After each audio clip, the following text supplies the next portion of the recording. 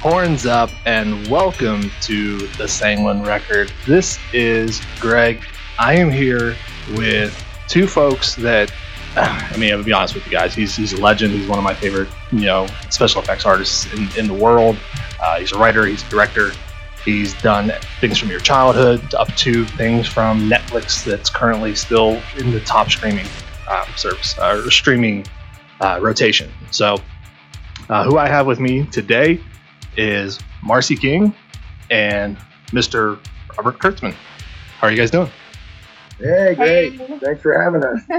No, thank you for being here. And I just really can't wait to get in and talk to you about anything and everything that you want to. The cool thing about the Sanguine record is this is the down and dirty discussion that lets you kind of talk about what you want. That's what the listeners like to hear, and that's what I like to hear. And it makes it a little bit more comforting, and like you're just chilling in my basement with me. That's my life. That's cool. Not like in a creepy way, though. Don't take it the wrong way. I was just going to say, that kind of sounded a little pervy, but right? Who hasn't, as a kid and a teenager and even older, hung out in their parents' basement? I mean, all my bedrooms were in my parents' basement. Yeah, I think once I had to move out of I had two brothers, so once we got a certain age, the brothers wanted their own bedrooms. So eventually you get forced to another room. And then when the next brother wants his room, it's like, I always pick the basement. And I just moved to the basement because it's further away from everyone and, set up a TV and sit there and watch horror movies all the time. And, so I basically had like little ghetto apartments in my basement. So, and I'm sure they were better than that because he's a clean freak. But they were still, basement. Yeah. So. Yeah. Well, Still, if I want to have a conversation with my brother and sister, even as older adults, we're like, and when I say older adults, I just mean adults. Yeah, we head to the basement. We hide out and we'll head to the basement and have conversations. And my sister's got that tradition going. So yeah. See, we're not weird. Which is really fun. Just want to add that my sister's basement is actually where his old room was because they live in my old house that I. My sister, so it's weird. Our parents live in the same small town, and our siblings live in the same small town. Our parents are ecstatic that we actually have chosen to kind of move back as well, even though we're in Atlanta most of the time. We come to our hometown when we're not working, and we hang out with family. And so my sister's house, I made him kind of go in the basement and make out with me, just to be weird, right? Just to make it that more majestically weird. It's great. Exactly. So. Well, like I even make jokes because like when we have 5 people on our normal shows. Our normal shows, we cover a horror movie and a heavy metal album in detail. Because my one, the co-host that was with me at Horror Hound, the giant guy that you saw, he has never seen horror. He's never listened to heavy metal. So it's kind of our introduction for him. And they all come around and sit around my pool table. I'm actually casting from my pool table right now. So it's awesome. All 5 of us in a room together. It's pretty cool. That's not your Dungeons and Dragons table that you put the board over and then play around it? Believe it or not, I'm the only one out of the 5 that plays D&D. Like, I can't get anyone to play with me around here. Like, if I was in like a bigger major city, I could probably find people. But like here I'm by Charleston, West Virginia now. I'm an Ohio boy that got transplanted, and there's just no one down here that really wants to play. The yokels don't like it, I guess. Wow. But I do. Yeah, that's. I used to play. I have no time for it anymore. Yeah, I wish I could. We have friends that play once a month on Saturday. Yeah, I don't know. I just can't. It's for some reason I just can't do it. I'd rather be doing something else, like work or painting or something. But to just sit, it's almost like a video game for me. I just can't play video games either. So yeah, it's like I feel like I have to do something else. I love video games. Well, she does mind games, where it's brain work. Yeah, brain stuff. Yeah.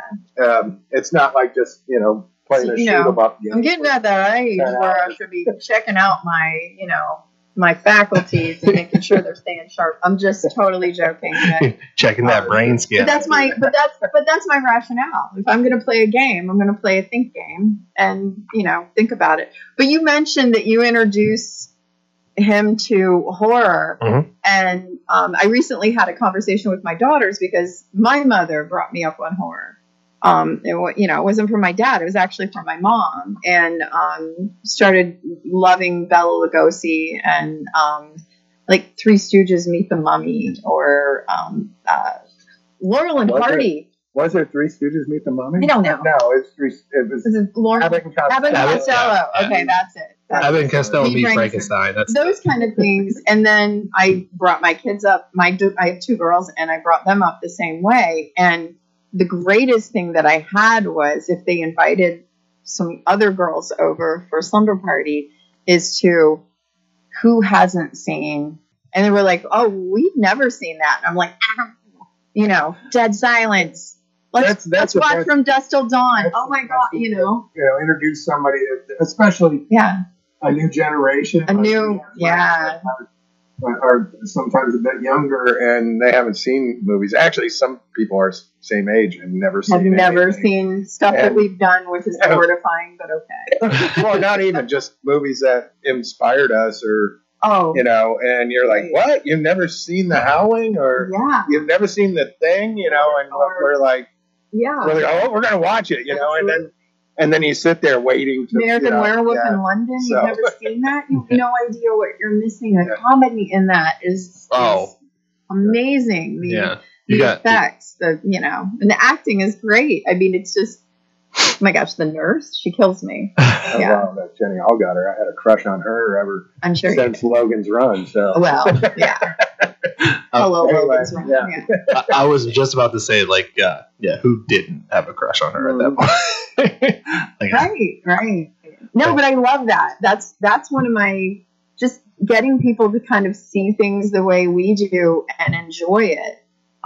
Because they don't always, honestly, the girls, and there were probably boyfriends in the mix as well, they didn't always enjoy it, but some of them were like, oh my God, what the hell did I just watch? That was amazing. And then you're like, yes, we have more people to watch movies with. It's always a great reaction when you show somebody I Spit on Your Grave or Maniac. Oh my God. Yeah. And they don't know what what are they watching? Holy shit. Yeah. It's so with Dave, we've gone through and we've done quite a few movies so far, but I loved watching, I get to watch them with him because he comes over to my house and we watch them here.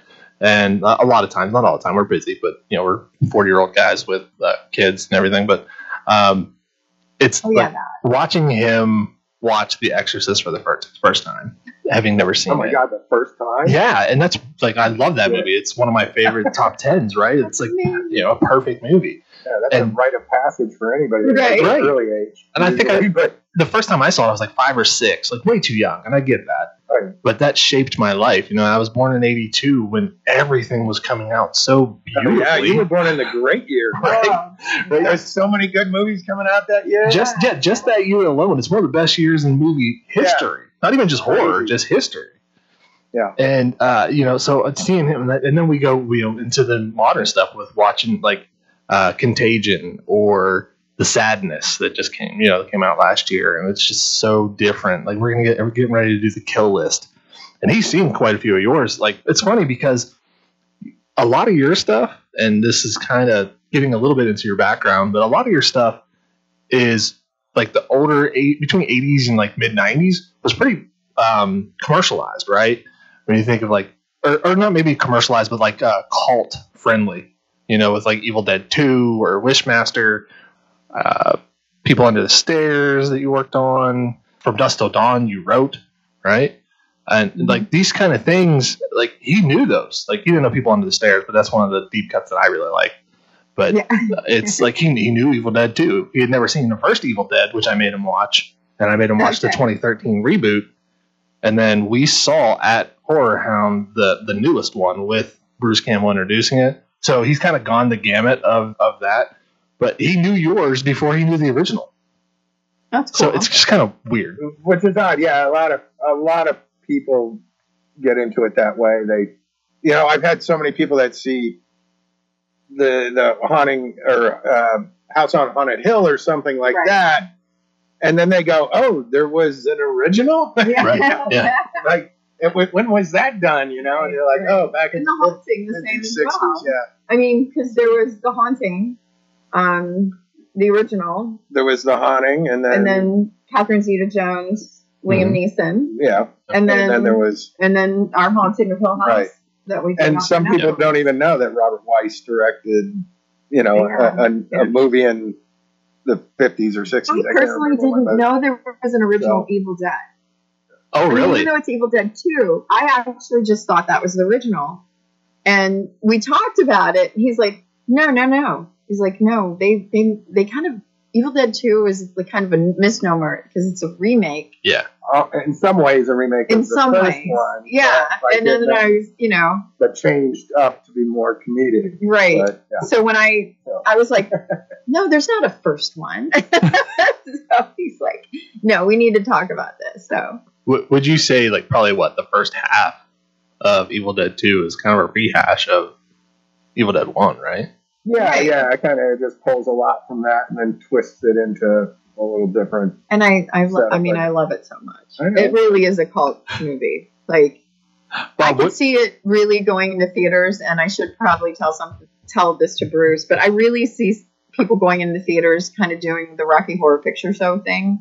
Yes. I would bring so much stuff with me. And dress up and all. I think that would be a fun party, is to do that kind of thing. Yeah, well, they don't do it anymore, but they used to have like the midnight movie things with those kind of movies, like, you know, with like Dawn of the Dead and whatever. It was like, I used to, in high school, would go see them when they did the midnight thing. You get a group of people and you go and, you know, and you just enjoy and laugh at it and have fun. You're loud in the theater at that point, you know. It's like Rocky Horror Picture Show. It's just audience participation and all that kind of stuff. But I was a little too young for it, and I missed out on a lot of like the Rocky Horror Picture Show part of it and stuff like that. Like, I love that movie, and I watched it with my brother and sister, but I'm the youngest.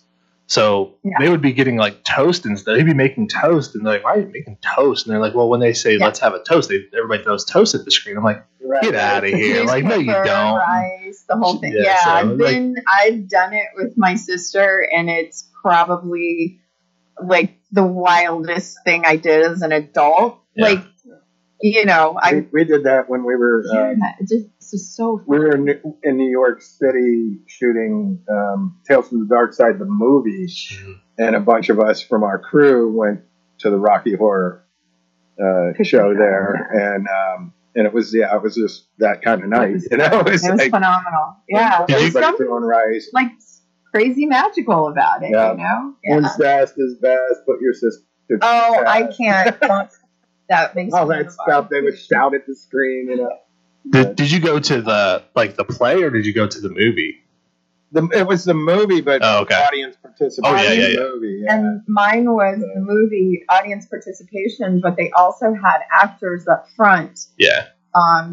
Miming some of the things that were on screen as well, and it was just done like so amazing. And there was somebody we were sitting next to, because we didn't know about bringing things, so there was somebody next to us that said, here's a complete extra bag and please take it. And we're like, oh. They gave you a whole kit over the head right in the beginning. Like, it just that's awesome. So fun.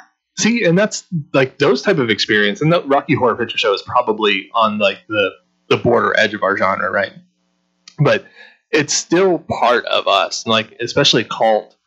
I feel like horror movies or genre movies, for example, lend more to that inclusive vibe, which is one of the things I really like about it, because we're all outsiders. Like I was talking earlier to Bob, and I said, you know, artists like to be by themselves or do their own thing and stuff. We're all outsiders, but when we get together to see like a horror movie, there's no louder voice other than like horror and heavy metal communities. And it's a really fun vibe, and I just really enjoy that. Like, there's nothing better to me than talking to somebody about horror movies or standing in the middle of a mosh pit. I'm 40 years old, still went to a show 2 weeks ago and mixed it up because that's just what I love to do. And it's just, there's nothing better. Someone falls down, you pick them the fuck up and you move on. And that's what we get out of this. So going to a show like the Rocky Horror Picture Show and then being involved in it and like throwing the toast or throwing the rice, all that kind of stuff is just, you don't get that in another genre. Maybe comedy with a lot of people, but you don't go to a drama and be part of the show. You know what I mean? Yeah. Though dramas are fun, you just not that kind of fun. Right. So we talked a little bit about your history. Bob, what's some of the stuff that a lot of people talk about, probably your heavy hitters with you, but like what's some of the lesser known stuff from your history that you enjoyed working on? That's a good question. I don't know. I mean, I like that. The hard part about that is even though they may have come when we did them, they came out and they were maybe not major hits. Like even Evil Dead 2 wasn't a major theatrical hit. It was a movie that caught on, and it's been generational, where every generation since has been like, you have to see this movie, and they discover it. So a lot of the movies are like that. But, I mean, I'm trying to think. Like, I mean, I could say certain ones, but the reason they haven't been discovered is because they suck or, so whatever. We won't mention those. Let's but I mean, there's just these weird movies. Like we did like this movie Cyborg 2, and I don't even know if you can find it anywhere. You know what I mean? But it was cool. I got to work with Elias Koteas and it was Angelina Jolie's first movie, and she was like 17. It's called Cyborg 2. Now I need to look it up. Well, the first Cyborg was with Jean-Claude Van Damme, right? I remember right. And then they made this sequel, and it's a movie you can't find anymore, but there's a few of those, and half of my... Angelina Jolie just pulled it. Yeah, so she's like, no, nobody's going to watch this. Yeah, right. She's like, she's going to destroy this one. She took over the rights. I bought all the prints. It's gone. No.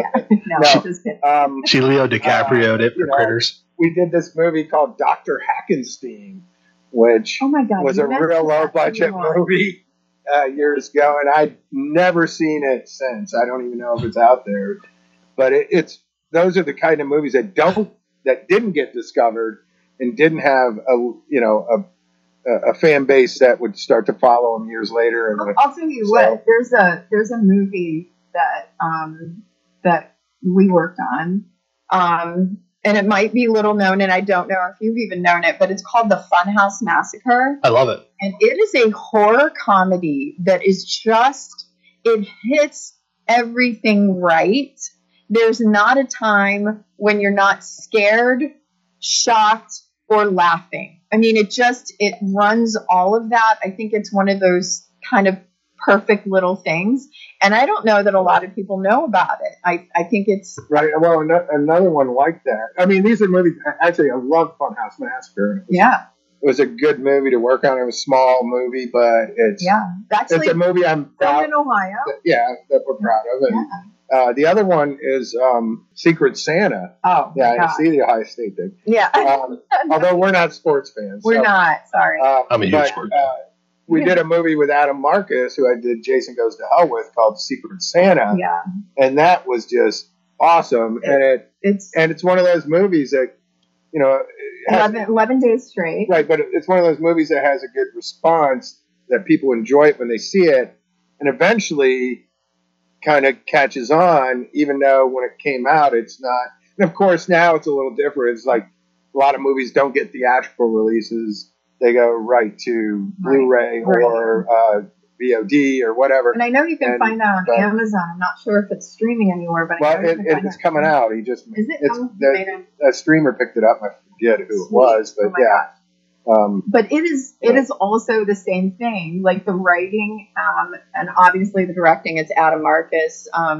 It was probably one of the most fun things that I've done. That was one of the most fun things I've done. And we talked about that actually a lot. It was because we dropped back from doing like studio pictures or whatever to truly doing an independent, to where it was a very, very small group of people, but everybody was there for one common goal, and that was to make the best picture we could and have a good time doing it.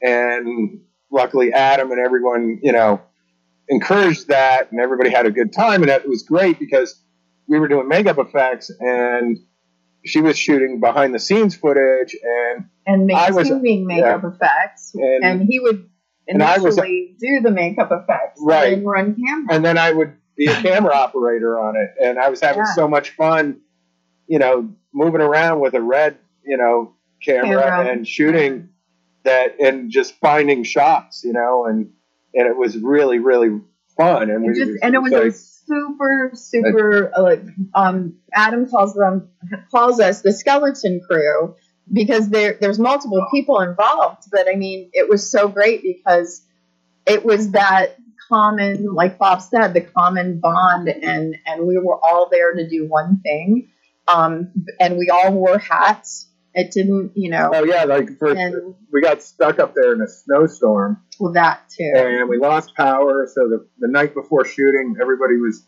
trying to, with flashlights and lanterns and whatever, try to lay down the carpet, because basically there was going to be so much blood in the house, in the main area, right, that we had to put plastic down and then roll carpet over top the carpet to try to keep it from getting bloody. Right.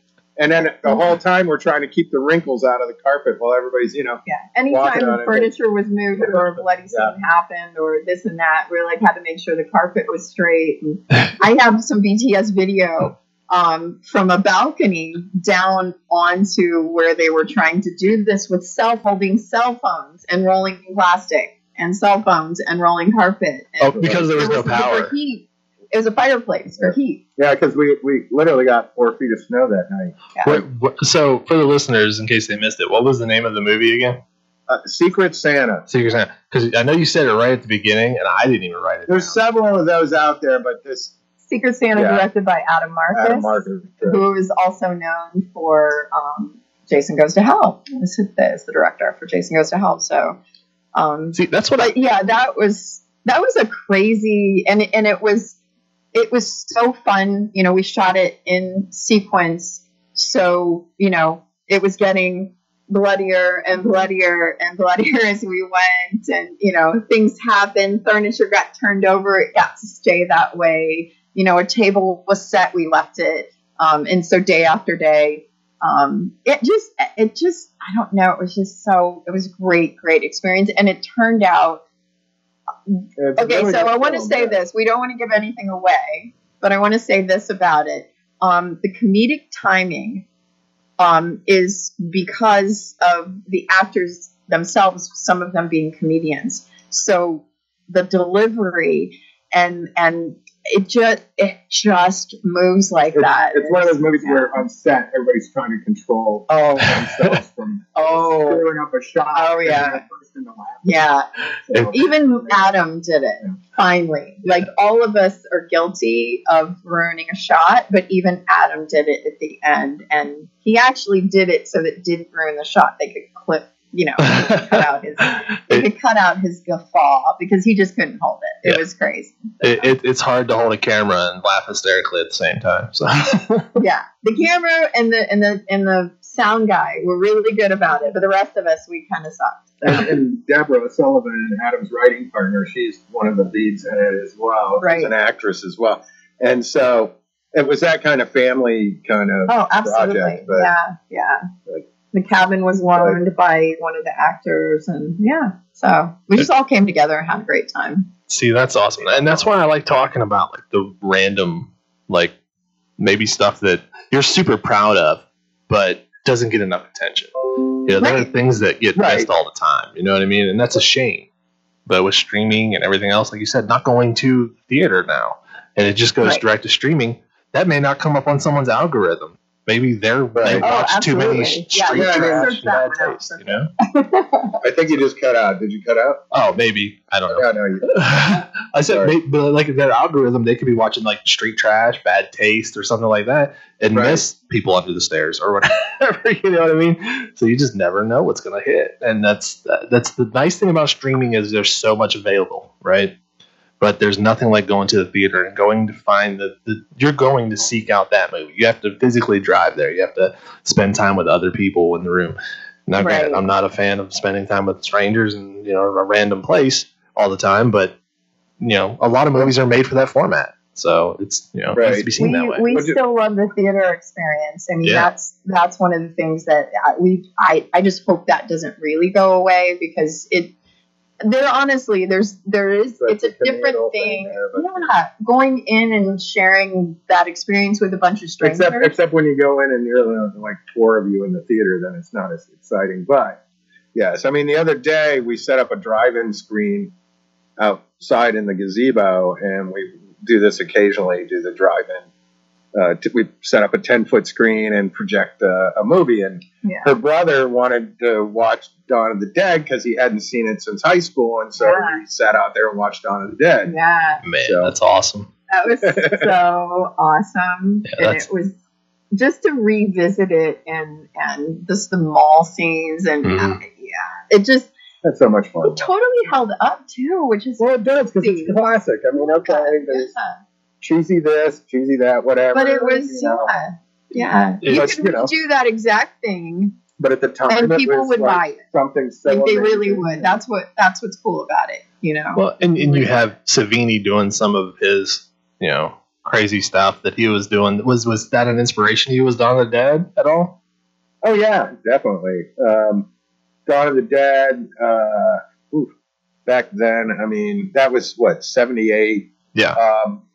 So at that point, I was in junior high. And when I was in high school, Dawn of the Dead was doing the midnight circuit. So then I was taking friends to see it then. And I was following Tom's work, from that, and from even all the way back to Children Shouldn't Play with Dead Things. No, did he do that? No, yeah. I know he did the Vampire Martin. Earl Hornsby, the producer who did that movie, Children Shouldn't Play with Dead Things. And it was the Ed Gein movie that he did. Do you remember the title of that?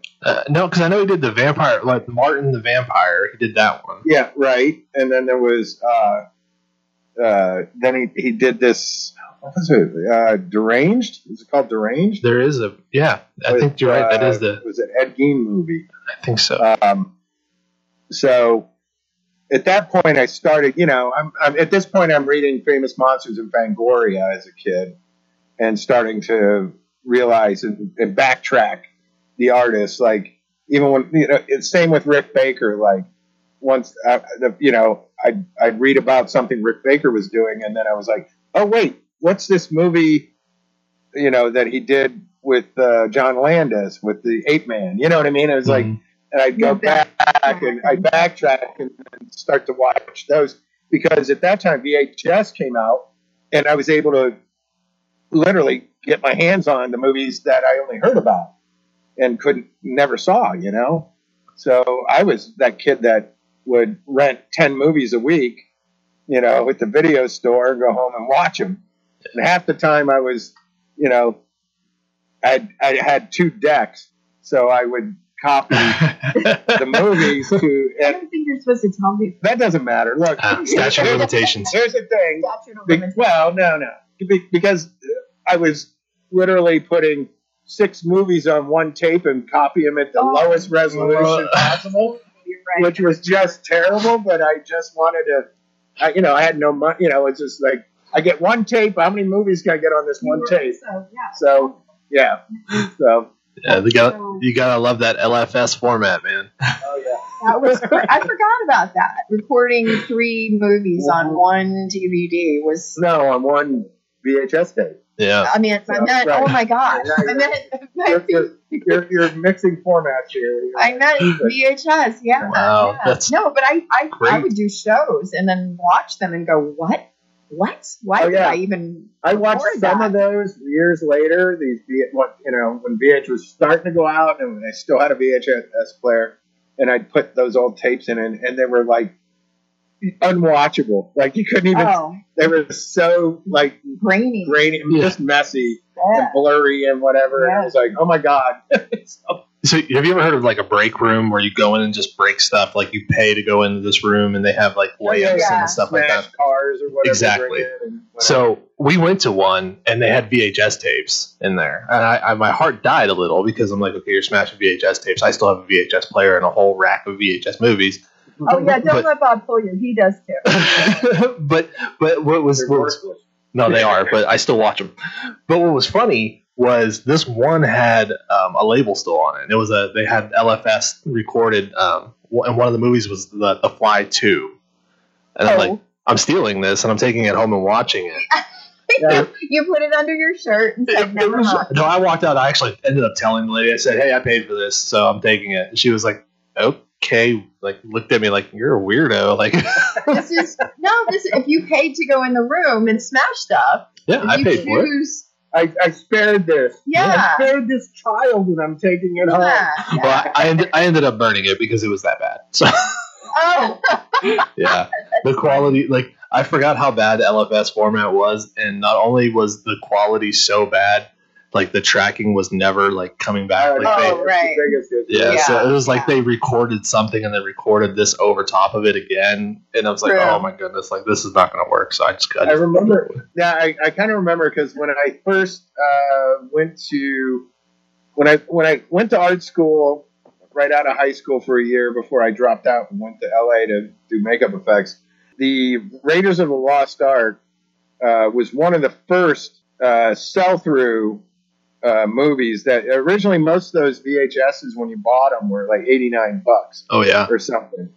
And Raiders of the Lost Ark came out and it was $24, and I ordered it like months ahead of time and got it. And but that was one of the first movies that came out that were at that kind of price range where it was affordable for you to buy. Yeah. And then after that, it just changed everything because they sold so many of those at that price range. It was crazy. Well, my wife and I were even having this conversation the other day. I know you said you don't play video games, but like the video game market hasn't even changed their pricing. Like other than like $10 here and there over the last 35 years. And it's crazy that we still can go, and the same as for physical media for the most part. Like if you want to go buy a 4K right now, you're probably going to spend $40, $45 on it. But in the next 5 years, they'll probably be down to like 25, 30.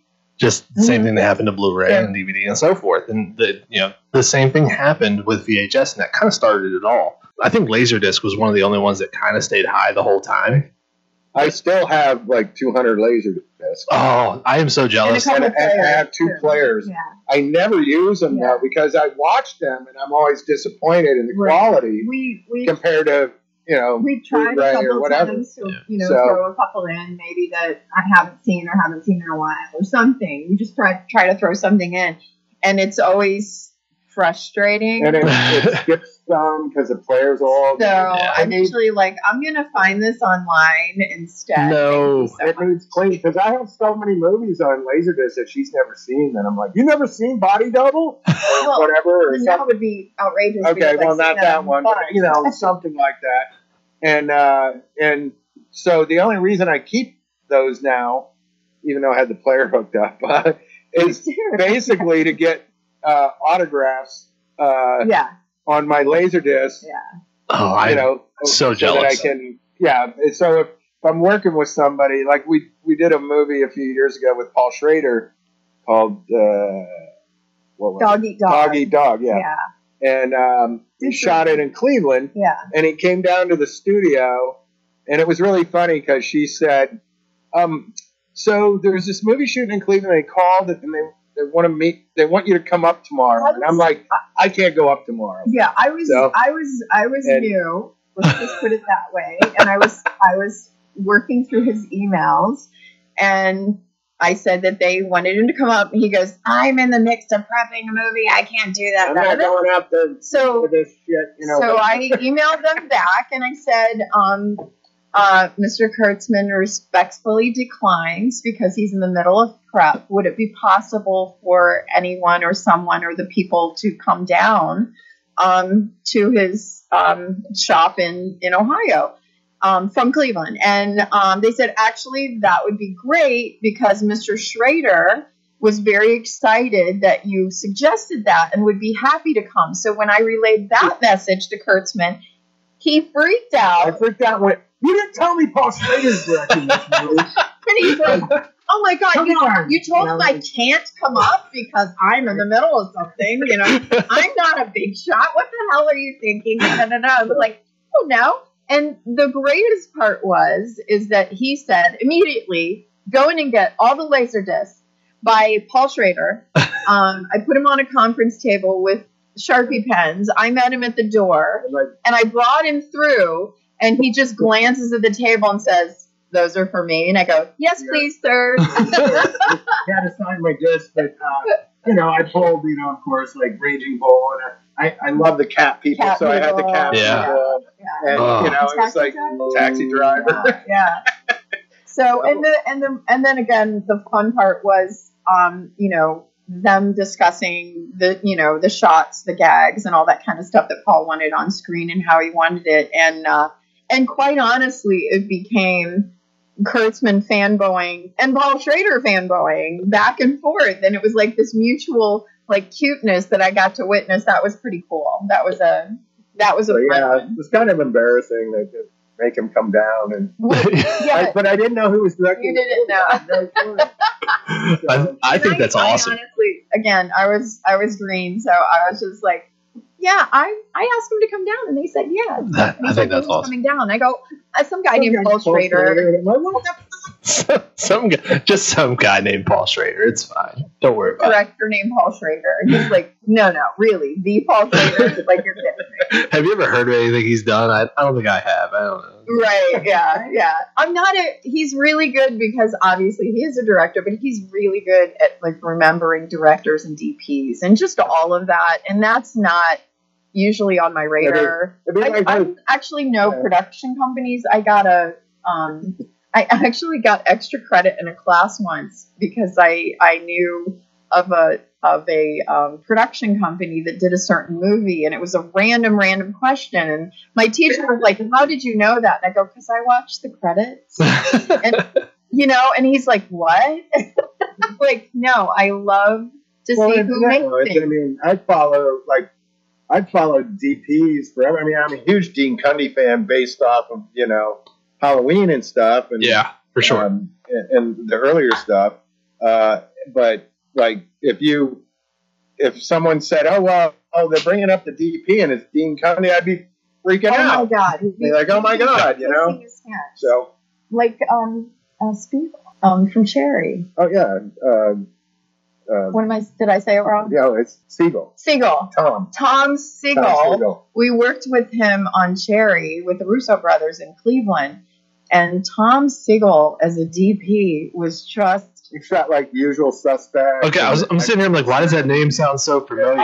Yeah, he shot so much great stuff that he's iconic. And his I was geeking out as soon as I got the set. I was like, oh my God. I mean, we're at a production meeting, and if Tom started talking, literally everyone shut up and wanted to hear what he had to say because his vision... It just was so spot on. He's a master. He's a master, and we were enthralled. He came up with stuff. We're all like, "Oh my God, we didn't think of that," And that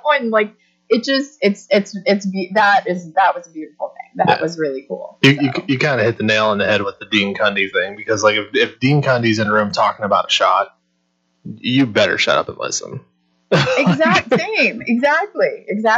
That would be the same. He is seriously a master. And then went on to shoot, huge movies like Jurassic Park and stuff. And it was like, he started out doing low budget horror films, but he made them look amazing. You know what I mean? Right. So it's just with no like with 3 lights. I was gonna say the lighting. Back before they had digital. And they didn't have that low light. He's using film and trying to get that big street shot with only 2 lights, Yeah. So it's like... I said something the other... I interviewed... I don't know if you know the Addams family, John Adams and Toby Poser, that did Hellbender and The Deeper You Dig. I interviewed them a couple months ago, and I felt bad after I said it but I said your movie has no business looking as good as it does. Like you've done an amazing job making it look so much more expensive than it actually is. Like I don't know how you did it. And they're like, well, it's just this camera and blah blah blah, and it's just the way we shot it. I think part of it was the Catskill Mountains and all that kind of stuff, and the beautiful scenery that they used for Hellbender and the Deeper You Dig. But it was like I felt kind of bad after that. I was like, I shouldn't have said it that way. So, no, but it's true. It's now true. I gotta watch it. Hellbender, and what was the other one? The Deeper You Dig. They did the Deeper You Dig first, and this whole family, it's a husband and wife, and then their 2 daughters that actually do the films. Hellbender's on Shudder. The Deeper You Dig, I think you have to get on Amazon, but Hellbender's actually on Shudder, and they're great people, and they have a heavy metal band called Hellbender as well, and it's like alternative heavy metal, like it's like really heavy bass lines and like 2-minute punk songs. It's like it's like punk heavy metal, so it's so cool. We just listened to an interview with Rob Zombie the other day, and it's funny because talking about being heavy metal and then being Rob Zombie in movies as well. And also it's funny because you said something about being an outsider. He said it's just, the horror fan base are not, we're not going to be playing football and cheering and being on the basketball team. Not to say they're not horror fans as well. Yeah. But we were the ones that were, Bob always talks about it, like Friday night we would sit and watch Big Chuck and Houlihan or Big Chuck and Little John. Friday nights, we had to watch it, like bated breath. Like I need to go to the football game, but I have to be home to watch this. And then by 11:30. Yeah, and then there's a slumber party, but we're watching this. Right, exactly. Like I had to watch it. Normally after a football game, like everybody meets at the local pizza place. Yeah, you know what I mean. The kids, a little hangout. 5 seconds, and then I'm home. And I'm like, I gotta get home because the giant claw is playing. Exactly. Yeah. And then Superhost on Saturday, and there's an afternoon movie, and then possibly, if you're lucky, there's replaying something that was on Saturday on Sunday afternoon. It just that's where we were. That's where our comfort level was. And if there were people sitting alongside of us, great. If not, it was always my mom. My mom, I'd be like, Mom, you gotta watch this. Mine was my uncle. We're talking back in the day too, where you had to circle the TV guide list to watch for what you wanted to watch. Find something that was playing, because you had one chance at watching it that whole year, and then it was gone. We were talking about King Kong once a year. Yeah, I always thought that was New Year's Eve. I always thought it was around Thanksgiving, and then so. But there were certain times of year you could see Wizard of Oz. Certain times that you could see Ten Commandments. Certain time you could see King Kong was always at a certain time of year. Yeah. I was thinking it was New Year's Eve or New Year's Day or something. But there are certain ones, and because we both are just movie fans, period, we would absolutely just stop the world and have to be in front of the TV at that time. Saturday afternoon, there was a thing called Saturday afternoon movies, right? Mm-hmm.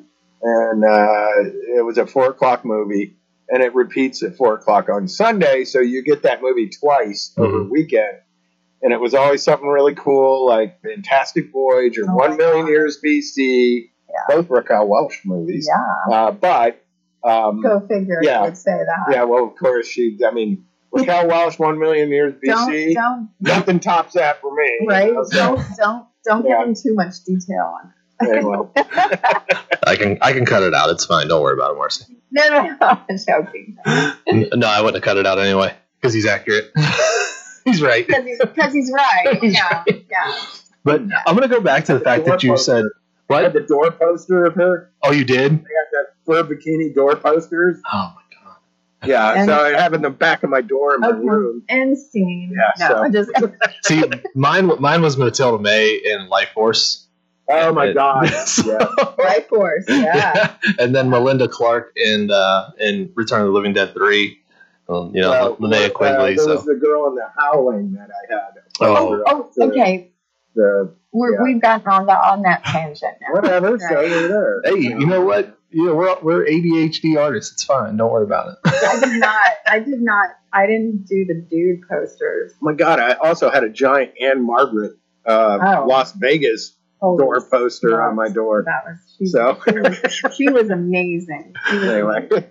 But I'm going to stop by your guys' house to see all those laser discs. I don't normally invite myself to houses, but you have 200 laser discs. It's actually our personal studio in Ohio. And you would probably flip out a little bit because most people, even our friends and family that come in, they're like, we can't believe this is in Ohio. This is kind of the downstairs. Yeah, you're looking at the workshop area. You got the awesome Lon Chaney Jr. in the background. And upstairs is the coolest place ever. So, yeah. Well, speaking of Laserdisc, my prized possession Laserdisc, I have a bunch of autographed ones, but I did a movie called Hard Target. Do you remember that? With yes. Jean-Claude Van Damme. Absolutely.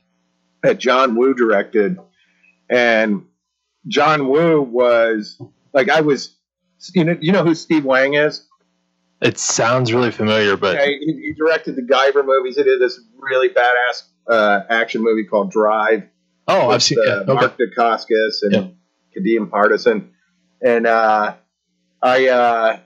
Steve and me, I mean, we've known each other forever since like Predator, and he turned me on to a lot of Asian cinema, and he turned me on to a bunch of movies, and some of them were the John Woo movies, like Better Tomorrow and stuff like that. So I was totally hooked on these John Woo movies for a while. And then we were shooting Army of Darkness, and John Woo came to set one night, and I flipped the fuck out because he walked on set, and oh my God, it's John Woo, And then after that, Sam Raimi's producing Hard Target, and then we were working on it. And so I got to spend some time with John on set and everything. But the coolest thing was we left, we had our last day on set in New Orleans, and John came up to me the night before. We were leaving like 2 days later or whatever, and he goes, I hear tonight's your last night. You guys are leaving in 2 days, and I would like to take you and your guys. It was me and two other guys, John Bisson and I forget who else was there. Dave. Someone was. It's bad. You're old. Yeah, I'm old. So we went to. He took us out to a Chinese restaurant, and everybody got drunk on sake. And I'm with John Woo getting drunk on sake, and he just keeps ordering food for the whole table. And eventually Van Damme comes in, and he's like eating next to us at the table. And I'm like, this is just surreal, right? So John was asking, like, what's your favorite movie of mine? And whatever. And I'm like, oh my God, Better Tomorrow 2. And he's like, the first one's better. And I'm like, oh no, I love the second. And then, so, and then there's like Hard Boiled and everything, And so he goes, and then I get home to LA after the shoot, and I get 4 laser discs sent to me with his autographs on. Oh my God. And I was like, oh my God. So I got like Better Tomorrow 2. I got a movie called Once a Thief. I think I got Hard Boiled up there, and there's another one. Oh, The Killer, Jeez, and I'm like, oh my God, So I got these discs, and I'm like, oh my God, I can't believe he sent these to me, but they're my cherished, possessions up there. So it's so cool to hear, for me, hearing that from you, like that you have these influences and these people that you hold to that high standard, and you're a collector as well. Like, that's the coolest shit in the world when you find out what everybody's little nuances are, and all that kind of stuff. It's like, I don't know, it's like getting to know you a little bit more than just like the cliche. Like, I did this movie, I did that movie. Yeah, this is cool to me. I like that. So thank you. No matter what, I think in the end we're fans. Like, we're in it because we're fans and we love it. I mean, I'm like the blood person. I love fake blood. I love doing the blood gags. It's absolutely, he doesn't like it. I love it. I love spraying blood, like the mortars. I love all of it. And it's so funny because I go back and think that I swear to God, it's because of Carrie. And it's because of movies like that just had blood flinging all over the place. I think it's just so freaking cool. I don't know. But again, no matter what, in the end, we're fans. I mean, that's awesome. I mean, we could talk about, having dinner with Tom Savini or Robert Englund and stuff like that. And it's like, that's kind of normal for us. But in the end, we're like, oh my God. And it's kind of weird when we love that. them, When we do that, it's like, everyone's, oh my God. And we're like, they're just friends. They're sweet. They're sweet people. And like, and whatever, but it's half the time we don't even talk about business. It really, that's true. That's true. No, I know, because Robert and I, all we were talking about was Nancy taking care of the koi pond before the hurricane and making sure that the turtle survived and the koi pond wasn't destroyed. Like that was our last conversation. We were talking about Nancy being in the koi pond. That was one of the things that came up in just going back and looking at some of the stuff that, like, as far as like your filmography, your curriculum vitae, if you want to be like, fancy, was like you have a lot of people that you've worked with several times throughout your career. And do you find that it's like, you kind of build that family, that friendship, and it's just easier to work with those folks? So it's like, or do you just happen to be that way? Well, sometimes we really don't have a choice. It's just happenstance. Like, working on Black Friday and Bruce getting involved. Right. That was just, That was coincidence. Okay. It was coincidence, but also Bruce was like, who's doing the effects? And right. They said Robert Kurtzman, and he said, okay. So let's talk. But a lot of times, you're not, we don't have no control over that. Oh, yeah. So it's kind of a happy accident sometimes. Yeah. I mean, obviously we've worked with Mike Flanagan several times now. Yeah. As a director, he's like one of the best, and he brings the same people along sometimes. Yeah. So we've done multiple movies. They're family, and it's a lovely thing, and still, I mean, Mike continues to create. We have not been involved in a couple of years, and it doesn't matter. I mean, we love Mike and Kate, and it's just. Yeah. It's kind of like, it's just, they're friends. If we work together again, fabulous. If we don't, it's okay, but eventually it comes around. It's really weird because we did Army of Darkness, Evil Dead 2, and Bubba Hotep. Well, I'm talking Sam Raimi stuff. And then there was a period where Sam wasn't using us, and then we came back, and you know what I mean? It's like you eventually. And it's hard for filmmakers because the dominoes, nothing lines up all the time. I mean, sometimes they can't make certain decisions to use certain people, especially if they shoot in another country or whatever. There's financial things and whatever. So, but eventually you end up just coming back and working with them again, and then it's like, old home week, it's like you could be separated for 10 years and you come back and work with them again. Fall into step. Yeah. It's just like boom, old hat and it's comfy and that's really great. Well, but honestly, always working with new people. I mean, that's kind of my draw as well. There's like always new people to meet, and that's sweet. Yeah, it's so cool. But like I was looking at something, like you had like multiple with Robert Rodriguez, you had multiple with Kevin Smith, multiple with Robert Englund. Who else? Obviously Sam Raimi, Bruce Campbell. Like it's kind of cool that you see that pattern or whatever you call it, and it's great to hear that. It's just sometimes it's dominoes that fall that way, and sometimes it's a truth. There's a new director I want to mention. This is kind of a plug. But there's a new director, and I say new, but we've worked with him before on shorts and commercials. His name's Danny Del Purgatorio. Daniel. But his last name, he does scary stuff, whatever. But his last name is Del Purgatorio, which we think is like the most perfect thing. That's a great name. And when I first started working for Bob, there were repeated emails like, I want to work with him, blah, blah, blah. Finally, something came up and he said, I think this is right up your alley. I think we could work together on this, and I really hope it can work out. And it was not Scary Farm commercial. So things got developed, and we just shorts. And some shorts. Made some creatures and had people on set for him. A few months ago, we were able to do an indie movie with him. It's his first feature, and we actually did makeup effects and hair on it. And I'm telling you, it's going to be so fun. We saw some of the cuts of it. It just, in fact, the person who directed the Funhouse Massacre is cutting it together.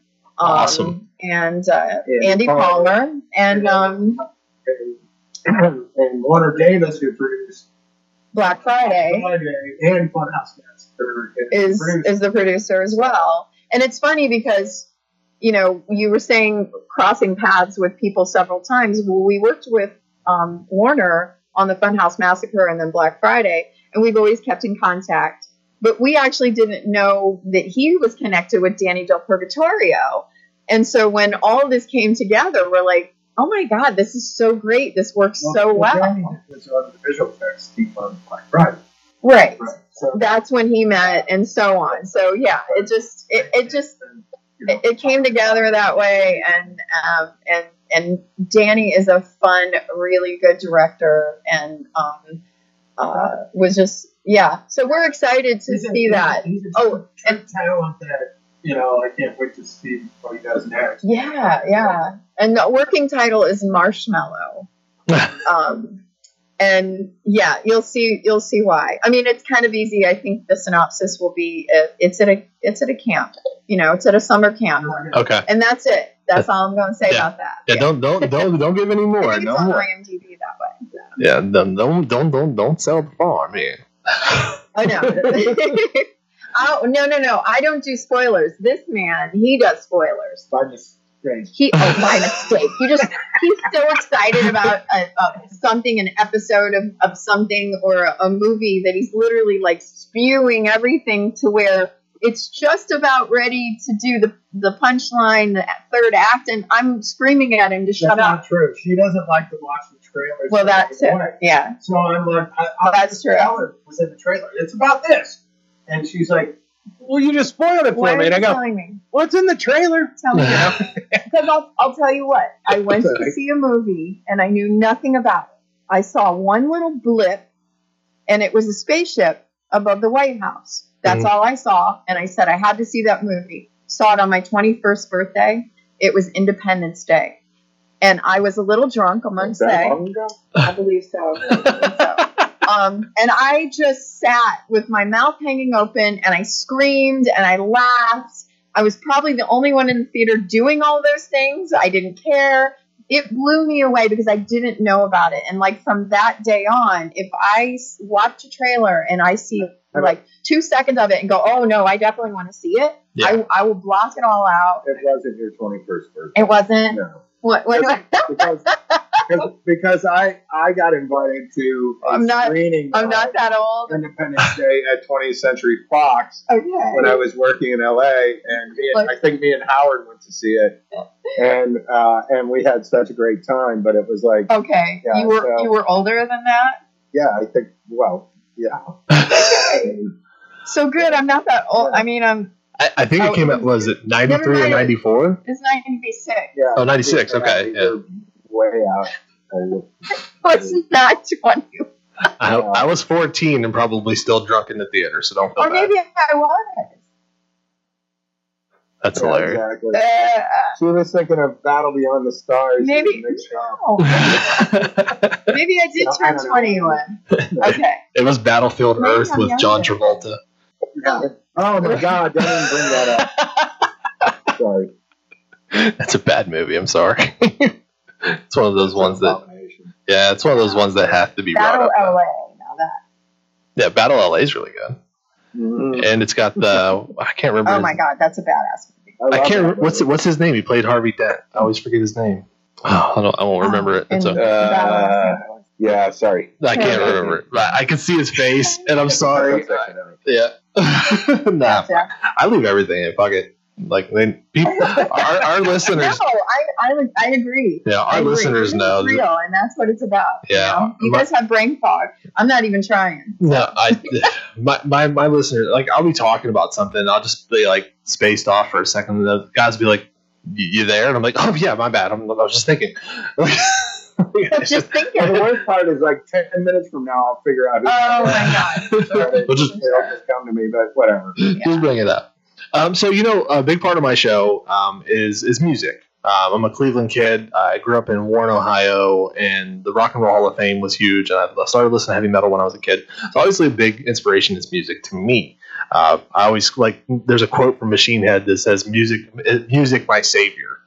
And I really enjoy it. So heavy metal, horror movies are my thing. What kind of music are you into? Oh my gosh. All of it. A lot. I mean, if you go, and this is where we knew that we were going to be best friends. It's like a scene from Step Brothers. What's your favorite movie? What's your favorite band? Blah, blah, blah. Our favorite band is AC/DC, hands down. Like, we're like, totally. If you just, I don't care what AC/DC. If you play that, I am in. I'm like, if they ever played that on set, I would just be so freaking ecstatic. It would be crazy. I'm the biggest AC/DC fan, but no, I am. We're both. So we're combined. We're combined. Good. Yeah. But I'm kind of all over the place because it's weird. Like I love old stuff. I mean, I'm into. Call me weird, but whatever. I love ABBA. I love Queen. I love absolutely everything from the 70s. Well, a lot of it being stuff I grew up on. Cheap Trick. Mm-hmm. Live Budokan. Devo. Yeah. Depeche Mode. All the little alternative. At the time, they were alternative. You know, and it just that seems weird now. But I mean, I just, Ozzy, Journey, Styx, Talking Heads, whatever. Yeah, and like now it's like, oh my God, I love Miley Cyrus. Don't anybody kill me. I love her. I think she's talented and amazing. I used to do a charity thing, a gig for like 15, 16 years, and I got to see Christina Aguilera do a sound check. And it was a cappella at the gun. Oh. And the people who were sweeping the seats and stuff, and this is ahead of the show, they all stopped. And like some of them were just like, mouths hanging open and just stunned at her voice and her talent. It was unbelievable. Yeah, my wife's a big Christina Aguilera. The Kinks. The Kinks are. Love the Kinks. I mean, we like my favorite album. One of my favorite albums of all time is the Kinks Live. The One for the Road. So it's we like current stuff too. Yeah, I love current. I'm big into alt rock right now. Just like, and the bad part is, I don't know half the people. What are you doing? This is true. Leave it alone. Like I'll put something on and he'll go, "Oh my God, who is that?" And I'll go, "I don't know." And then it's awesome, right? Trying to remember who they are is the hardest part. Like, who is that? And then trying to save it to your playlist or something. Yeah, I'm terrible at that. So. Oh no, I just tell the A person who would be listening right now if I said her name. I'll just be like, "Oh my God, add that to the party playlist because that's awesome," and it's really my only list is my party list. So, I'm like, every party I get one chance to like throw it on and check it out. It runs all over the place though. Yeah. Our favorite thing that we love, our artist is K-Flay. We love K-Flay. If you have never heard, it's K.Flay. Yeah. I mean, just check her out. I think she was ahead of Billie Eilish. Yeah, she's kind of Billie Eilish, but she came before. She came before all those kind of raspy newer ones. Yeah. And no, we love Billie Eilish as well. But I mean, Kay Flay, she's just got some crazy sound. She's got some new stuff out, but actually, I think she was like originally out in the 90s and then started gaining ground in the early 2000s. Early 2000s. You should look it up because that 90s is way too old. Yeah, that's true. That's true. Maybe just earlier 2000s. But anyway, no, she's awesome, and yeah, I don't know. Just we're all over the place. Yeah, I feel you. I'm the same way. Like, metal is always my home. Like, I always tell everybody, like, you know, that makes me feel like home, right? But I grew up on Motown and like the British Invasion with the Beatles and that kind of stuff with my dad. And my mom was really big into Motown and bubblegum pop, so like Frankie Valli and like one of my first I think my first concert ever was the Coasters, like from Motown. Okay, like, yeah. So it's like I've just done it again. For my parents, we smoke. So like, you know, I love the Beatles, but I'm more of a Kinks fan. Yeah. So, well, the Kinks are great, so you can't go wrong with that. Yeah, I love it. Early Aerosmith in Aerosmith concert a few times. The thing that Toys I did in the Attic, it was a huge album. It was a charity thing that you could. Well, my job was to arrange for volunteers to do it. But again, I was doing it like 15, 16 years. It's picking. It's called Rock and Wrap It Up. It's picking leftover food at concerts and then taking them to soup kitchens, shelters, that kind of thing. So I've actually met Steven Tyler, and when Bush came out, I met them. Gwen Stefani when she was still in No Doubt, and all that kind of stuff. And it's so great because I've gone back, I've seen Steven Tyler again, and Aerosmith is just the shit. I mean, seeing them live is just unbelievable. If you've never seen them live, it really is like, it was such a treat. Like, to see them, I've seen them a couple times, but I've got to see them with my daughter when she was a teenager, and that was great because she's like, Mom, old people are smoking weed. I'll tell you this. I'm like, the hardest thing I've ever done is, first off, I've never gone to a concert. Oh my gosh, this is a great story. You know, and not partied. Imbibed. And so I think my son was, I don't know, he's really young. He's like 10 or 12. I can't remember. But I took him to see AC/DC in Cleveland. So I had to stay sober the whole time to drive him up. And I'm sitting in the concert, and he's sitting there with me, and we're having a great time, but literally everybody's smoking pot in terms. And I'm like so tortured. I'm like, oh my God, I gotta go home, and I can't do any of this. You know, it's like I can't drink, I can't do shit. He was dying. His account of that is like, I had the best time watching my son and watching him appreciate the music that I've appreciated for so many years. And then it was torture at the same time. So I thought that was cool. I just laughed with my daughter because at the time she was in Dare, and she was just stunned. Oh my God, old people smoke weed. What the heck is going on? And I was like, oh, okay, you know, cut to, she's a grown ass woman, and that might be, what she does occasionally. Right. Yeah. Right. I said, listen, here's the thing. And I told my parents this a long time ago, and I'm not a big pot smoker at all. I mean, at all. But I told my parents, I said, listen, you put 20 people in a room, you give them some Jack, you give them some beer, whatever. I would say within 2 or 3 hours, there will be a fight. Someone will be hurt. Someone will be crying. It will be ridiculous, blah, blah, blah. Because they have to drink the whole time. That's the scenario. But you put a room full of 20 people and give them weed, and I don't care what strain it is. I don't care if it's indica or sativa. I don't care what it is. They will get into an argument, punch each other in the arm, and laugh their asses off. And that's the end. Like, you don't get into that evilness that alcohol brings out in your brain, and it's a lovely thing. Yeah, so. Very chill. That's it's very very much just. I love the flow. Just let it flow. That's a good way to put it. That's a good way to put it. So, But that's our bandwagon. That's awesome. I always like to ask that question because it's so random. Like the answers you get from some people listen to the stuff I do. They love Slaughter to Prevail and Behemoth and all stuff like that. Oh no! When we actually had a pickup for Tool, because we have to be on the writers, so we're not on everyone's, but so on. When we had to pick up for Tool, I sent somebody else. Oh really? Tool. Yeah, the band Tool. Oh, you mean he listens Adam. to Tool. I'm blanking on it. And also, I mean, I love Ozzy. I actually have Sharon Osbourne's signature on a whole bunch of paperwork and stuff. But Ozfest was amazing, but it was 3 days. It was crazy. And again, I would send somebody else because I'm not going into insanity. Oh, it's not. It's fun insanity though. But it was Adam Jones, and that's my fault for not knowing Adam Jones. And I completely drew a blank too. Adam Jones used to work for us at K&B. No, he didn't. Did he really? Yeah. Yep. Yeah.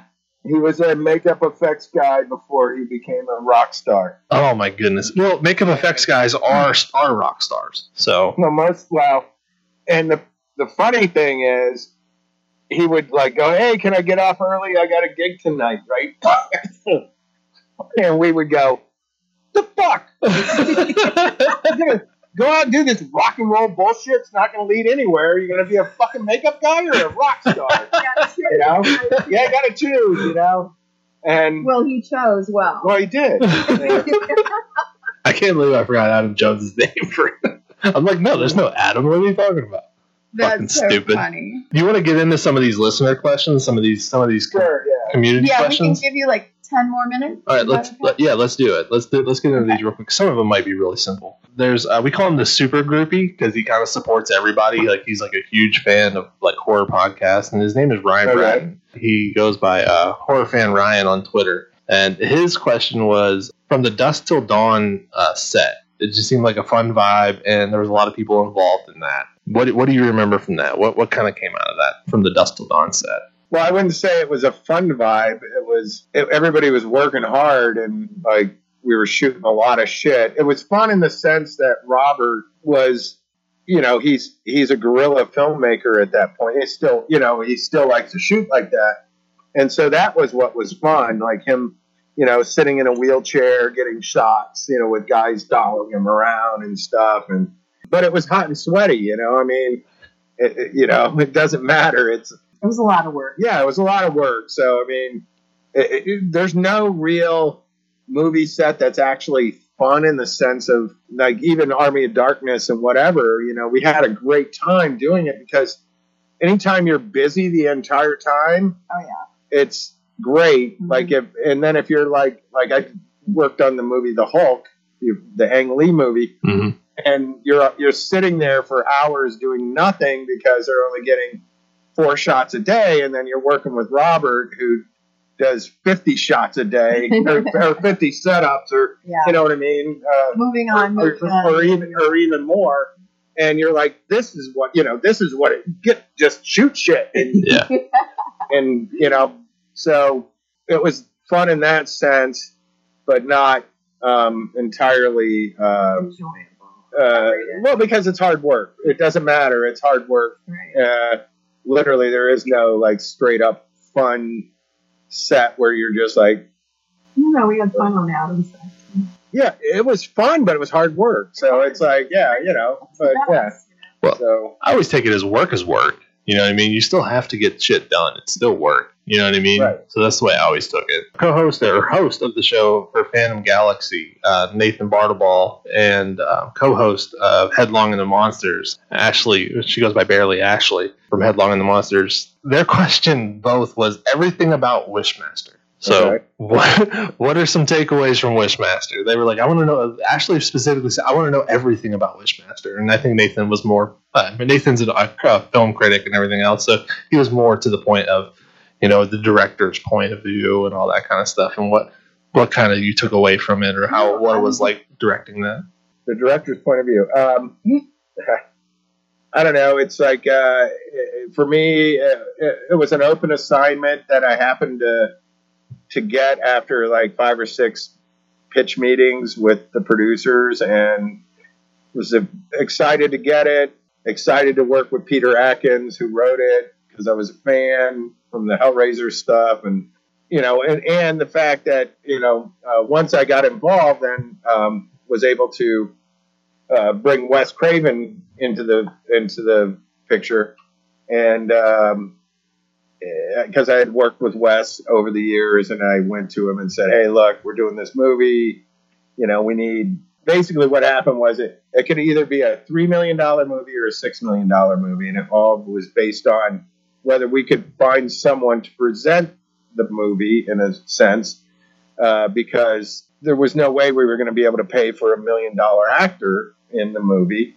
So we then decided to, pepper the entire movie with genre cred, genre actors and such, people that I'd worked with over the years, and some that I hadn't. Like I hadn't worked with Tony Todd or anything, but I was a fan, and but I had worked with Robert and everybody else that I managed to get into the movie as Kane Hodder and such. So it kind of evolved into that once we were in pre-production, and then once Wes came on board, it was kind of like, how can we make this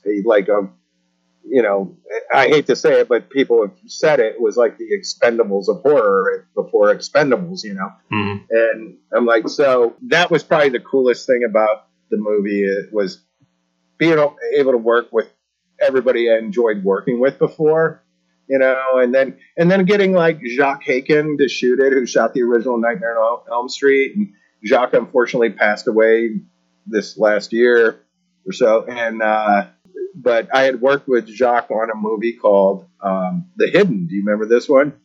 The Hidden was like kind of a heavy metal. If you haven't seen it, you should see it. I'm adding Jack it to the list. Directed it. It's a really good movie. Jack Shoulder directed it. Kyle MacLachlan's in it, and Michael Norrie. And if you haven't seen it, it's a great movie. Kevin Yeager did the effects, and I was like on set doing stuff for Kevin all the time on it. It's awesome. And it's a great movie. Anyway, so that kind of crossover, I worked with Jacques on that film, and then he shot my movie, and I was a fan because of Nightmare on Elm Street. So the same with getting Harry Manfredini to do the soundtrack for me. It was I had worked with Harry on Jason Goes to Hell.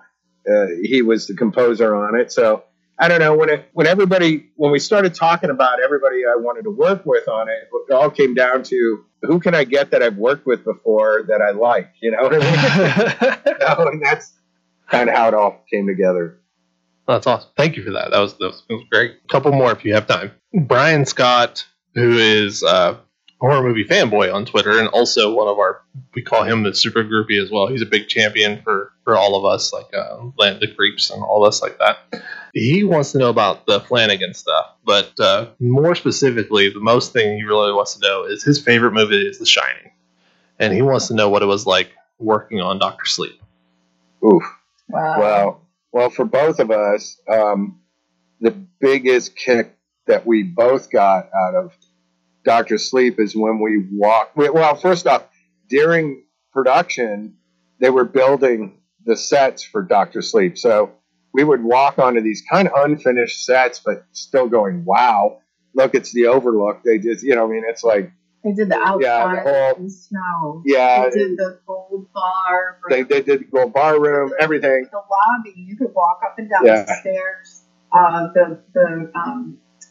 Walk around the top where the rooms were.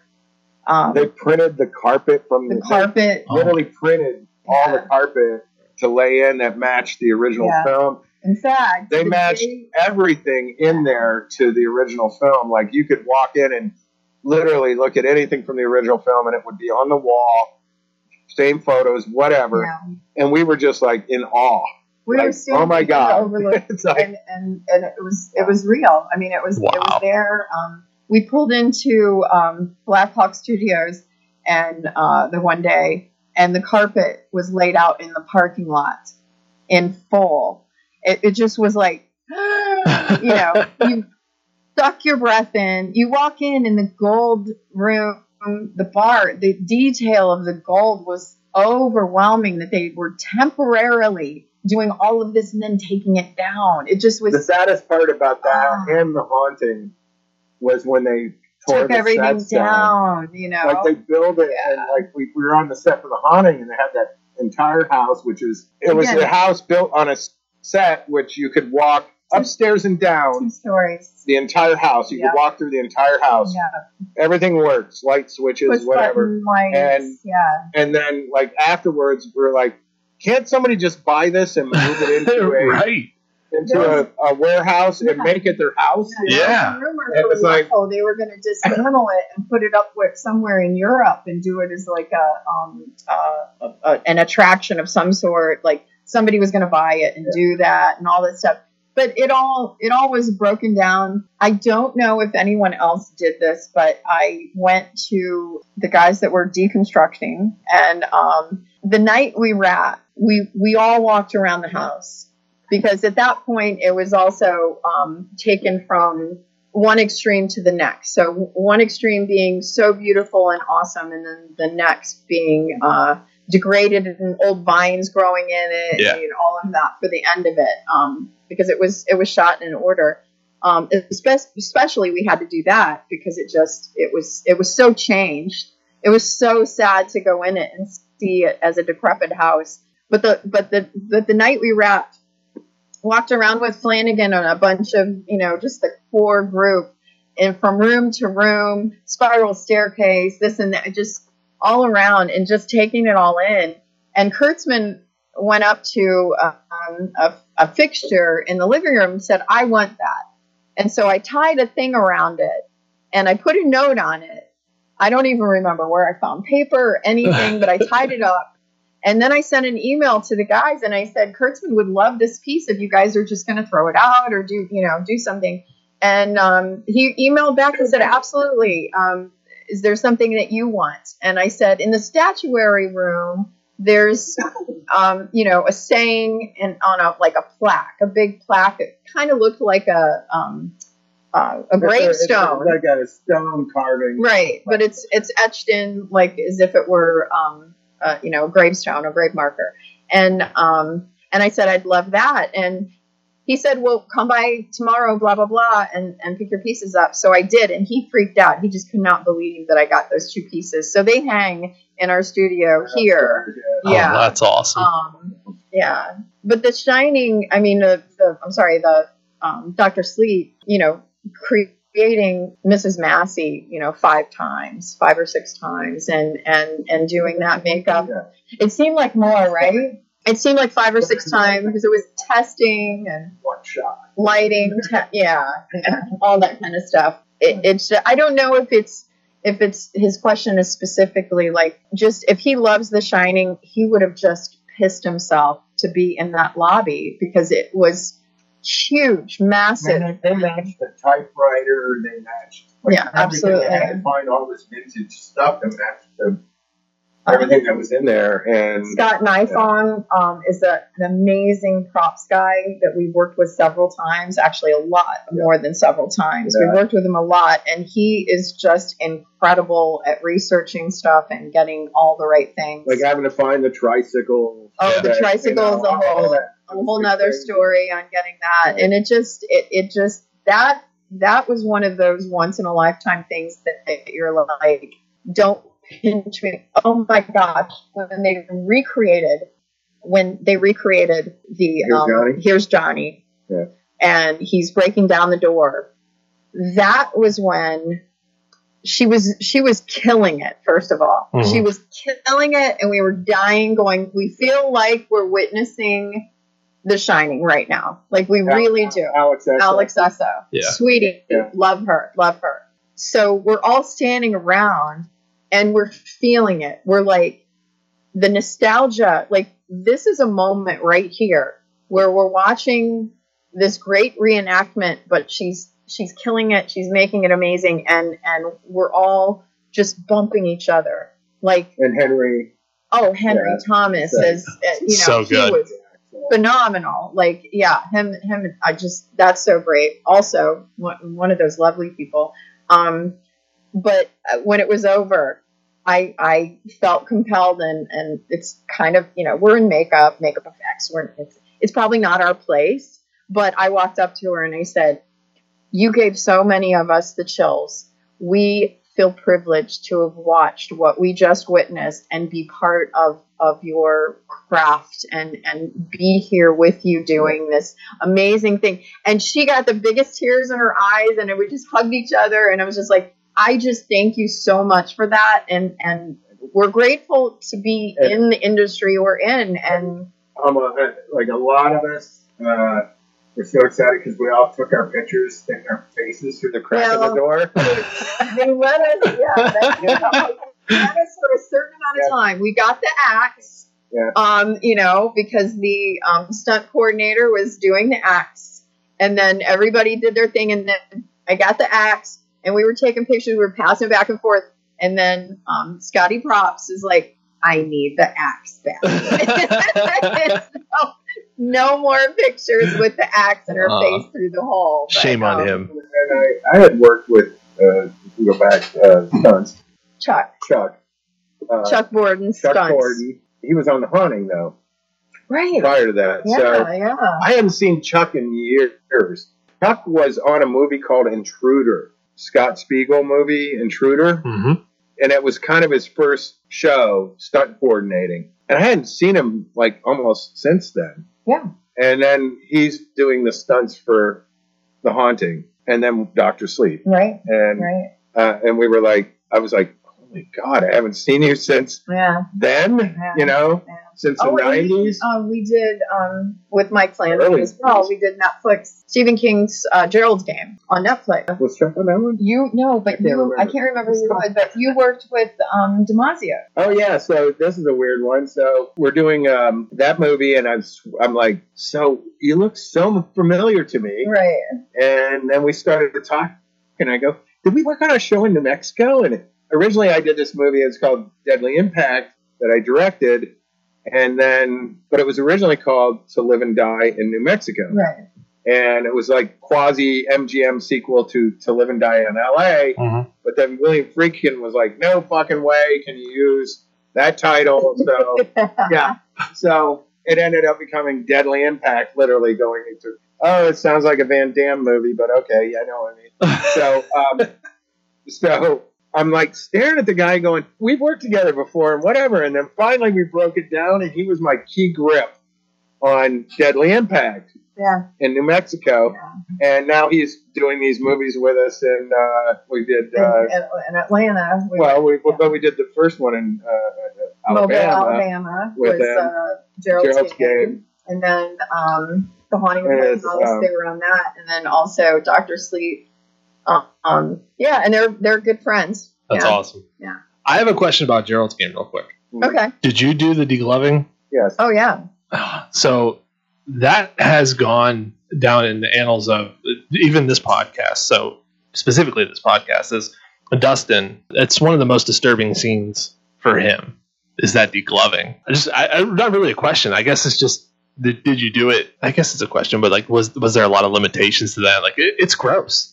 Like it's gross in the best possible way. The cool thing was that we did a test on my hand. I actually was shooting the video with this hand and doing this, and Bob's got the rig and he's doing, pumping blood and all this kind of stuff, and I'm like, trying to shake and get that whole thing of, what the actress might do, I don't know. And then I downloaded it on the computer, my laptop, and then I took the laptop to Flanagan and said, well, this is our test makeup, and we wanted to see what you thought about it. So it was Flanagan. I think Trevor Macy was standing there. There was a couple people like standing around watching the video, and they're all like, covering their mouths and like, and I was like, oh, okay, so you guys like it? And I love the blood stuff. So the hardest part about that entire thing was trying to get Marcy in the test even and Carla to be able to pull their hand through a prop handcuff. Yeah. So we had to make it so that it would give. Rig a little. Because the handcuff, like at a certain point, you just can't get your hand through the handcuff with to the get skin. it done. Yeah. Because you're doing it with your hand, but obviously there's a fake skin all over it. But there's also a fake underneath. So you have your muscles that are exposed. Yeah, the outer skin and the underskin. Once that outer skin comes off. So it was a little bit of a flip turn, and the reason for the blood is like it's a great lubricant. So it helped to eventually like slip and it some out. KY. Well, there might be some KY. Yeah, definitely KY. Yeah. Is like a KY and blood, KY is the duct tape of the SFX industry. Yeah. I'll tell you a little story. I don't know if a lot of people know this. monofilament, super glue, and duct tape, and KY. Yeah. That movie was my first actually on-set makeup assistant job, and it was Bob and I running the whole department, and that was also like for me to get I don't know, earn some wings. I guess that was a great set to do it on because it just, oh my gosh, the bloody paw prints from the dog. Just again, I like the bloody stuff, but the dog, like I got to set the piece of skin on the dummy and tack it down a little bit with these little things called nurnies and set a little bit blood, mouth blood that the dog could actually, be okay with. And the dog was trained just to go grab it and pull it up. Well, the one time the dog's kind of grabbing it a little bit more, and he pulls and it's so attached that it finally like snaps and you could actually hear it on set and Mike calls cut and everyone's like, oh, did you hear that? Oh my God. Yeah. I love that shit. They had to train. They had to kind of get the dog to, and they're great dog trainers. Oh yeah, absolutely. We worked with them again. Get the dog to go over and bite the piece of skin, but not chew it as well. The entire body on the floor for most of the movie. Once Bruce Greenwood falls onto the floor, it's a dummy on the floor the entire time. Mm-hmm. And we had him make an entire nude dummy of him, and that was really great dummy. Great. It was one of the great. We had Bruce lay on the floor with it and do like a mirror pose. Yeah. So I have one picture of him doing that mirror pose. Except he had pants on. So they both, he had his. Oh, you're right. He did. Underwear on. He did have his underwear. No, because there's a. Well, I shouldn't tell that story. Yeah. That'll be for off air. Yeah. But it just was. Bruce. I was. So we'd have to move the body on set and offset and on set and offset. So some of the paint on the bottom, when a body dies, there's something called pooling. So we had the redness and the purplish and all of that at the bottom of the body. And sometimes the paint would come up. So I'd have to literally do some retouches. So I'm doing that one day and only half of the body. And it's easy to move a body in a body bag. So we have body bags for bodies. So only half of the body was exposed. So I was working on that. Bruce comes over with his wife and he's holding her hand and I was like, this looks fishy. So I looked up and I was like, yes. And he goes, I have a question. Is it anatomically correct under that underwear? And I said, yes, it is, sir. I said, we have professional artists working for us. Well, we obviously didn't have the real reference. But we didn't have the real reference, Yeah. So he said, I go, why? Do you want to look? And he goes, yes, I actually do. And I said to his wife, I'm like, this is unusual. But if you'd like to see, she goes, oh, I don't want to look. Look. So he did. I had to pull back the underwear because I never showed anybody. I was crazy about making sure that stayed covered, privacy, and all that stuff. I'm going to protect the actor at all costs. And so I said I'm going to let you just lift up regular underwear, just take a peek. So he did, and I said, well, and he goes, yeah, that's not me. I was like, okay, let's just leave it at that, because we were going to make it a Ken, and we just thought it would probably be not appropriate to make it a Ken. Yeah, we have to. Your studio has a history with, as Raul from Headlong and the Monsters would call it, you have a history with Dong. Oh, yeah. So, if people don't know, what movie would that be from, Mr. Kurtzman? That would be Boogie Nights. Yes. And then also John dies at the end. There's the doorknob. Yeah. Well, that's Bill Van Bagel from Land of the Creeps has a question about John dies at the end. He says the creative process, but I'm sure he meant the dick doorknob. And the page to screen transition on making the effects. So, okay. is there anything, like, was it difficult coming from page to screen? Because there's a lot of John Dies at the End does have a lot of vivid imagery in the book. Yeah. So, well, I mean, obviously the most complicated thing in that movie was the meat monster that we had to put together for that, and then make all the fake pieces of meat and stuff that Don shot in reverse to make it look like it was piling up. And he did all the old school, pulling stuff on wires and monofilament to make it look like it was piling up and becoming the meat monster, which he did really well. So all we did was supply him with that stuff, and then he shot it over, I don't know, weeks or days or whatever it was. But, you know, the most complicated thing was the meat monster. And then, of course, the weird bug thing that was a puppet that was on the ceiling. Oh, yeah. There was a bunch of weird shit. I love working with Don. In fact, I just talked to him today. But Don is a filmmaker that, I started out working with him on Phantasm 2. And then we are just kind of kindred spirits. So we have always stayed connected and worked together. Anytime he gets something going now, I'm always in contact with him. But and we worked on a bunch of the Phantasm movies over the years, and even Phantasm Ravager. I sent them a bunch of stuff. Oh yeah. From like Don's like, hey, we're making this. We don't have a lot of money, but what do you have? We need a bunch of body parts and heads or whatever. And I'm like, okay, I'll send stuff to him. So so you're still involved. Yeah. That's one of those movies, John Dies, is very much like Bubba Hotep or Tusk. Yeah. There's scripts that I get that I go, what the fuck is this? You know what I mean? Oh my God, I have to do this. I have to do this movie. Yeah. I've never seen anything like Bubba Hotep, and I've never seen anything like Tusk. Absolutely. And I've never seen anything like John Dies at the End. So I get the script, and I'm like, holy shit, we got to do this because it's so whacked. Yeah. You got to be involved. So. Well, that's awesome, man. Well, I really appreciate your time. This has been an amazing experience for me, just to talk with you guys. Like I said, Robert Kurtzman has been part of my development. I've said that before. So, I mean, like, literally, you've been with me from the time I was like 6 years old and on.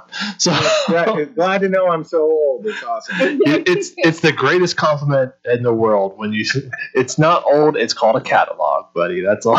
That's all it is.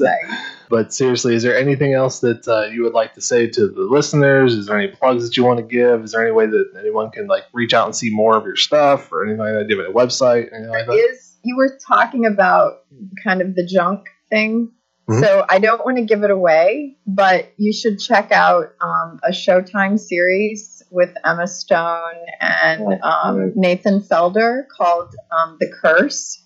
Okay. And it's not out yet. It's not out yet. We did several things for that. And again, I don't think I can say. Okay. Because I don't think that's been revealed yet to anyone. Yeah, but it's in that same line that we were talking about, It's a project that they did with the Safdie brothers. Yeah. And Benny's in it. Yeah. And that was a very cool experience working with them. Yeah. It was great. Yeah. So that's coming out. We worked on that last summer, and it was a good time. Well, thank you again, guys, for being here tonight. I appreciate you giving me more than enough time that I ever imagined. I never imagined this to go this long. So thank you so much for that.